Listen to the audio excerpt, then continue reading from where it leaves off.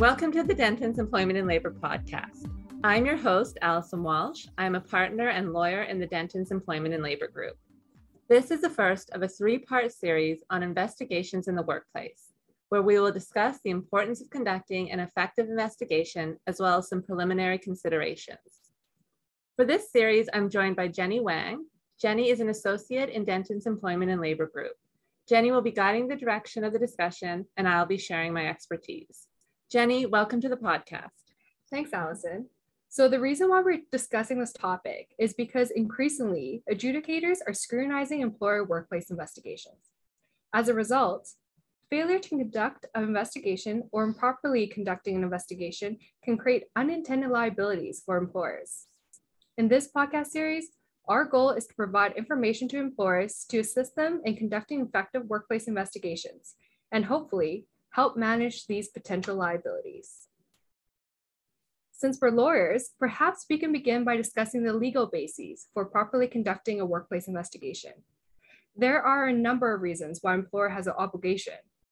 Firstly, courts, arbitrators, and tribunals recognize that allegations of harassment or serious misconduct may have a significant impact on an employee. That's correct. And as a result, an employer has the right to hear and respond to allegations against them before a decision is made that could significantly impact their employment. As a result, adjudicators have imposed an obligation on employers to conduct a fair and effective workplace investigation. If an employer fails to conduct a workplace investigation or fails to conduct one properly, this can create legal risks for the employer.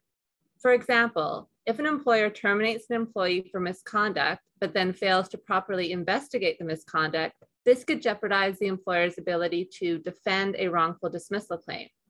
It can also expose the employer to greater liability or punitive or aggravated damages for breaching their obligation to treat the employee in a fair manner. And this includes not giving the employee an opportunity to respond to allegations made against them. Well, aside from the opportunity to respond to any allegations against them, employees have a right to a safe workplace free of violence as well, including harassment and discrimination. Can you elaborate a little bit on this point? So a safe workplace is an implied term of all employment relationships, and it triggers an employer's obligation to investigate whether an employee has been subjected to an intolerable work environment. This implied right has been codified in occupational health and safety legislation, which requires employers to investigate all incidents of workplace violence and harassment and to take appropriate corrective action. Similarly, human rights legislation also imposes obligations on employers to investigate harassment and discrimination that is related to a protected ground under the human rights legislation. So example, any harassment that is related to someone's race, age, gender, ancestry, or religion. So we touched on some of the legal implications. Are there any other reasons employers should ensure properly conducted workplace investigations? Well, a failure to conduct a fair workplace investigation can also have practical and reputational consequences for an employer. This in turn can lead to poor employee retention, recruitment problems, and even public relation problems. Alternatively, if you conduct a proper investigation, that will put you in a better position to determine whether allegations have merit and determine appropriate measures that should be taken. And it can also highlight deficiencies in your workplace policies and give you an opportunity to correct them to prevent future similar incidents. Will every complaint require a workplace investigation? So not necessarily. Upon receiving a complaint, the employer will have to determine whether an investigation is required.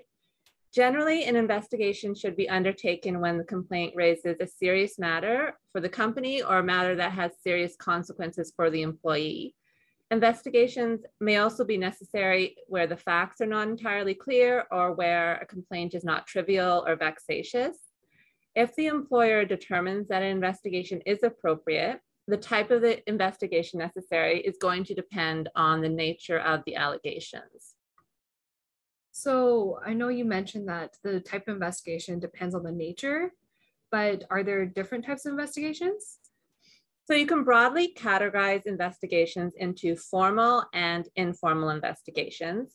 A formal investigation generally requires interviews with individuals and witnesses, involved in the incident. It often concludes in the preparation of an investigation report that will set out the investigator's findings and reasons whether or not a complaint has been substantiated.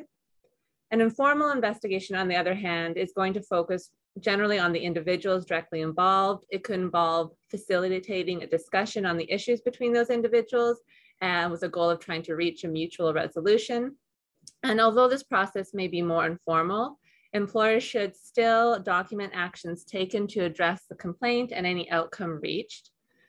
I would stress, however, that an informal investigation is not going to be appropriate where you have allegations of serious misconduct or allegations of harassment or discrimination. So if, considering on the circumstances, employer determines that a more formal investigation is warranted, the investigator can either be internal or an external investigator. What are some examples of each? So an example of an internal investigator would be human resource personnel, could be occupational health and safety personnel, or even a manager or supervisor. Internal investigators must not be involved in the incident, and they cannot be under direct control of either the alleged perpetrator or harasser. External investigations, alternatively, are generally going to be conducted by external legal counsel, or they may also involve external specialists such as a forensic accountant. So in choosing an investigator, they should be neutral and unbiased. As you mentioned, they shouldn't be reporting directly to either the complainant or respondent. They should have the training and expertise in how to conduct a proper investigation, and they should be available to promptly investigate the complaint or issue. Are there additional factors employers should be considering when deciding whether an internal or external investigator is more appropriate? So different circumstances will have different needs. When choosing between an internal and external investigator, employers should consider firstly the nature and the severity of the allegations. External legal counsel may be more appropriate when you're dealing with high-risk situations that may have potential legal exposure for the employer. Likewise, if an employer wants to maintain privilege over the investigation, an external legal counsel would be appropriate.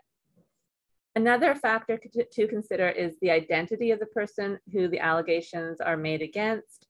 Again, an external investigator will be more appropriate where the complaint is against a more senior person in the organization, and the internal investigator would likely be under their direct control.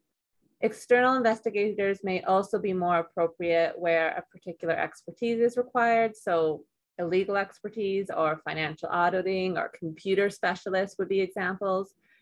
There also may be dynamics that make it important for an external investigator to be used in order to demonstrate neutrality throughout the course of the investigation. Before we conclude today, what would you say is your golden approach for any employer seeking to meet their workplace investigation obligations? There are many factors that are considered in determining whether a workplace investigation was conducted properly. However, an adjudicator will likely appreciate the efforts of an employer who, after receiving information about a complaint, treats the matter seriously, addresses it promptly, and very importantly, treats all the parties fairly. Thank you, Allison. There are many situations arising that may require a workplace investigation. Employers should be proactive in this process to ensure that they are meeting their common law and statutory obligations. The next part in this three-part series will discuss issues and considerations that arise while conducting a workplace investigation. Thanks, Jenny, and thanks to everyone for joining us today as always. We encourage you to reach out to us with any questions you have about workplace investigations or any other employment-related questions. Dentons is a global legal practice providing client services worldwide through its member firms and affiliates. This episode is not designed to provide legal or other advice, and you should not take or refrain from taking action based on its content. Please see dentons.com for legal notices.